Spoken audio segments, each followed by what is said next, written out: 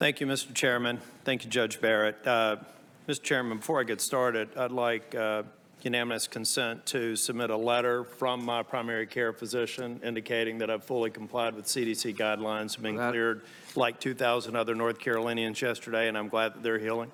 Without objection. I'd also like to put forth 3 letters in support of Judge Barrett, including one from Devin Patel, a former student who speaks very highly of your academic prowess, but also your compassion. Without objection. Also like to cover what Senator Blumenthal just did. I think we should go back. I believe you alluded to it, Judge Barrett, but question 12A of the committee questionnaire asks for books, articles, reports, letters to the editor, editorial pieces, or other published material you have written or edited. Is it fair to say that if you signed a petition, you did not write or edit any of the petition you signed? I did not write or edit that. It's also needs to be restated. I think you alluded to it, but over the last 6 justices confirmed by this committee, all of them provided supplemental information, and in some cases after the actual hearing. So I appreciate your being forthcoming, that you've submitted 1,800 pages of documents. Mr. Chairman, just going back, I also wanted to mention that as a part of my journey through my time in quarantine, I have enrolled in 2 studies so far. I'll be giving blood on Friday to enroll in another program at UNC Chapel Hill, and I'm scheduled to donate convalescent plasma. Because this is being aired, I hope that anyone who's recovered from COVID will do their part to try and heal this country from the health challenges that COVID has presented us with. I intend to do my part. I also would like to say, I like to consider the Senate an essential business. And I believe that the architect of the Capitol and our attending physicians here have taken great measures to make sure that we can safely come to work. And I would encourage anybody who works in the Senate to come to work. I want to also go back to something that Senator Feinstein said earlier, and you're not going to have to answer this question. Senator Feinstein mentioned earlier that we've had a surge in applications for guns or purchases of guns. I wonder if a part of that is where we find our society right now. We're seeing great cities burned and looted.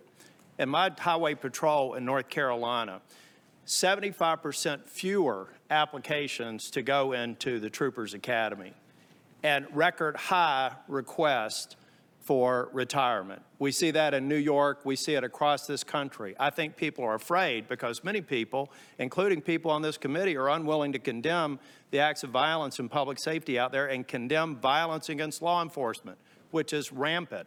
I lost a sheriff's deputy just about a month ago who was shot protecting a family.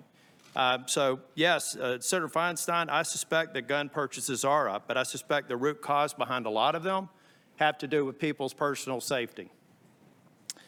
To your family, I would encourage all your family members and your students who mercifully are your children who are your students too, who are mercifully taking a break, to treat social media like roadkill. Just don't look at it, because if you do, you're going to regret it. I am going to also ask unanimous consent to put forth some articles or tweets from prominent people that I think kind of give you an idea of the guerrilla tactics that are being used right now. In the committee, this has sounded a whole lot like a lobbying session. It's almost as if you're being interviewed to become a U.S. Senator so that you can decide policy on the Affordable Care Act and a number of other things that I'll get to. But behind the curtains, we're seeing people say all kinds of things about you. One called you a white colonizer for actually adopting 2 Haitian children. We have another one calling you a handmaid and a clown car, and it will be submitted for the record, but the profanity used in there. Another one that says that, yeah, you're a good mom, but that doesn't qualify you as a judge. What qualifies you as a judge is being an extraordinary professor, an extraordinary student, and an extraordinary jurist. And I think that these people need to recognize doing the bidding of this committee by attacking you outside of the committee is as bad as them being in this chamber. Now, I also want to talk about the discussion on Roe v. Wade and the Affordable Care Act. Senator Feinstein, in I think the same 2 or 3 minutes, said that she wanted you to protect Roe v. Wade but overturn Heller. Those seem to be incongruent, but I'll just leave that out there. They're asking you to basically legislate. I don't want you to do that. But when we talk about Roe v. Wade, the one thing that's conveniently missed about this discussion is something that I think that most of the American people are at odds with the position that every member of the Democratic Conference supports. My granddaughter went to her 2-month health checkup today. She weighed in at 10.1 pounds. And you can't see this picture, but I'm telling you, from this granddaddy's eyes, she's gorgeous. But she was born 3 weeks premature, and she only weighed a little over 6 pounds. She was discharged from the hospital within 36 hours. My colleagues on the other side of the aisle want to talk about the broad strokes of Roe v. Wade. They don't want to talk about their radical policy that would allow the right to take that child away that I just held in my arm 2 or 3 weeks ago, and 8 weeks ago when she was 3 weeks premature. Judge Barrett, I believe I have complete confidence in your integrity. I have complete confidence that you're going to go and you're going to be a great justice. But I do want to ask a little bit about maybe your experience when you were working for, actually, I want to start when you were in school. Did you have, when you came in, you were obviously a brilliant student. You did your homework. We've heard professors attest to your intelligence and your performance in school. Did you ever go into a classroom where the professor was espousing one position and you were espousing another one, and you ended up coming out with a different perspective? Sure. Yeah. Did you ever change your professor's perspective? I'm not sure about that. Well, it's kind of an unfair balance. Okay, now fast forward to when you were a clerk for Justice Scalia.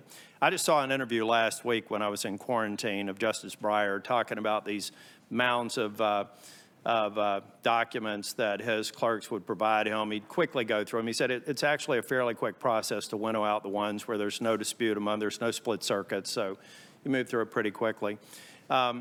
I understand that Justice Scalia, at least in some sessions, would have a mix of clerks. They would be across the ideological spectrum. Was that the case when you were clerking for him? I would say that not all 4 of us, he had 4 clerks, and we were not all of the same mind. There was a mix. Were there ever cases when you went before Justice Scalia and you thought that maybe he was leaning one way where he actually listened to the arguments from the clerk and modified his position? Or was it like the professor discussion? No, I think he definitely listened. I mean, we would go in before an argument when he was preparing, and he would pepper us with questions and go back and forth. He wanted to hear it from all sides. And so, no, he definitely, it was part of the give and take, though, to be clear, he was the one with the commission, and he was the one who made the decisions. Thank you. The last thing I'm going to say, because I want to yield back more time than most other members, is, Mr. Chairman, you opened up this morning talking about the Affordable Care Act. I don't think there's anybody in the U.S. Senate that doesn't want to make sure that every single picture that we've seen here, that those folks have affordable health care and that they can be cared for. But what we have here in the Affordable Care Act is something that is so flawed that the majority of the Democratic candidates for president all raised their hand and said it needed to be replaced with something they call Medicare for All, which could be Medicare for none. We know the broken promises of if you like your doctor, you could keep it. If you like your health care, you could keep it. What we're not talking about are the thousands of people who were already forced off of their job health care because employers changed hours, and now instead of working 1 full-time job, you've got to work 2 full-time jobs because the businesses can't afford it.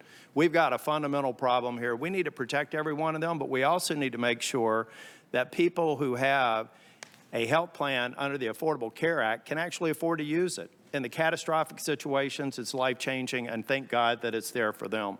But what about so many other people that only have it and will only use it if they have a catastrophic situation because they can't afford the co-pays, they can't afford the underlying cost? We need to fix that. We shouldn't expect a justice or the Supreme Court to fix it. That is our job. We should all show up here for work, and we should get that done. And we should also work on all the other things that this country is suffering from as a result of COVID.